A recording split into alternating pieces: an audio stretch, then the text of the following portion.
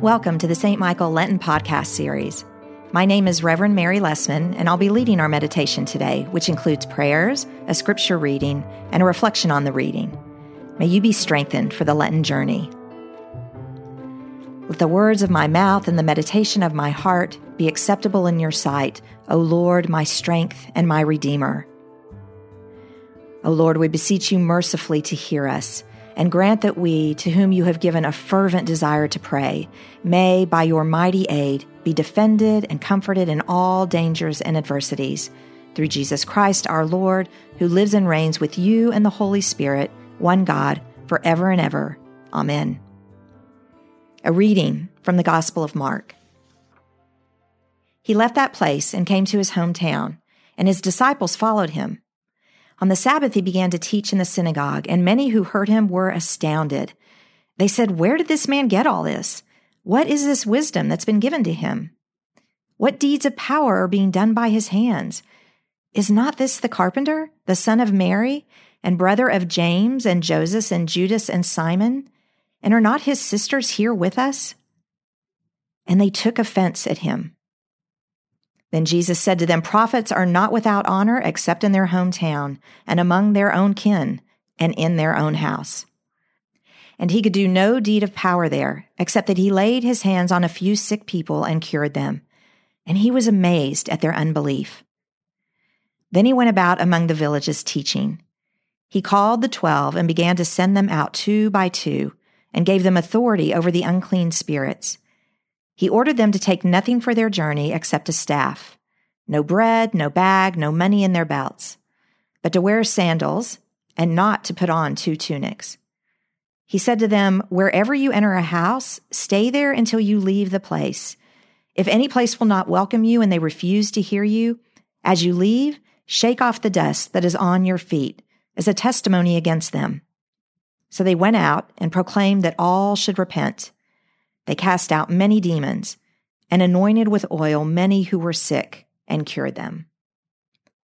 The word of the Lord. Today's gospel passage is the story of Jesus' return to preach the good news in his hometown. Talk about the scandal of particularity. These are folks who knew Jesus when he was a snot-nosed kid running around the village like a wild banshee. They've seen him jump off a rooftop and almost break his leg. They've seen him play tricks on his brothers and sisters. They've seen him hide out in his dad's shop when he wanted to get out of chores. And so when Jesus stood in the synagogue and began to teach, they took offense at him.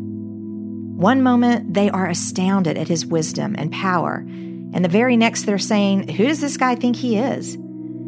They had to shake their heads and tell themselves that the power they were experiencing was not real, was not from God. They couldn't see that God was doing a new thing in their midst because they couldn't get past the vessel or the packaging. There's a saying that familiarity breeds contempt. Well, the folks who knew Jesus best had no respect for him as a teacher or a prophet.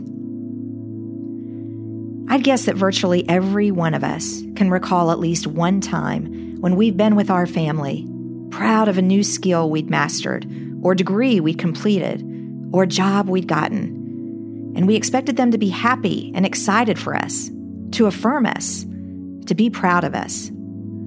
But instead, we get what Jesus got. Our family members get mad at us or criticize us or let us know that they don't approve. They take offense at us. They rob us of the joy and pleasure of our moment. They make us feel disrespected. But what our lesson today teaches us is that we are to respect ourselves enough to be who God is calling us to be, regardless of how we're received or affirmed. Jesus is deeply affected by his rejection in his hometown. It's why he cuttingly observes that a prophet is not without honor except among his own kin. And it is why he's unable to accomplish deeds of power there. But Jesus doesn't let the lack of respect from his family and friends stop him from claiming who he is, from all that God has created him to be and to do. He's able to recognize that people have limitations, even the people who are supposed to love us most, and that sometimes, perhaps because of their pasts, Perhaps because of the dreams they didn't have the courage to pursue. Perhaps because of brokenness they've never allowed to be healed. They are simply unable to understand the potential and gifts in others, even of those they know well and should appreciate most.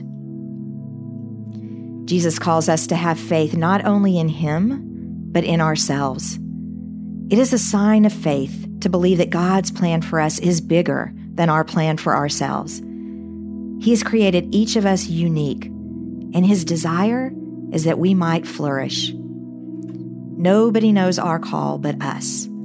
Our call is not our mother's call, or our father's call, or our siblings' call, or our spouse's call.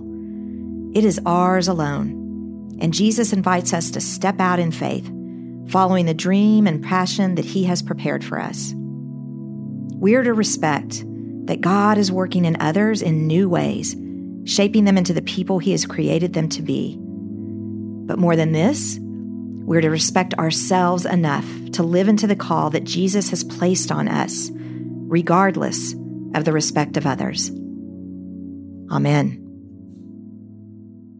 And now I invite you to join me in the Lord's Prayer. Our Father, who art in heaven, hallowed be thy name. Thy kingdom come, thy will be done, on earth as it is in heaven. Give us this day our daily bread, and forgive us our trespasses, as we forgive those who trespass against us. And lead us not into temptation, but deliver us from evil. For thine is the kingdom and the power and the glory, forever and ever. Amen. O God, the author of peace and lover of concord, to know you is eternal life, and to serve you is perfect freedom. Defend us, your humble servants, in all assaults of our enemies, that we, surely trusting in your defense, may not fear the power of any adversaries, through the might of Jesus Christ our Lord. Amen.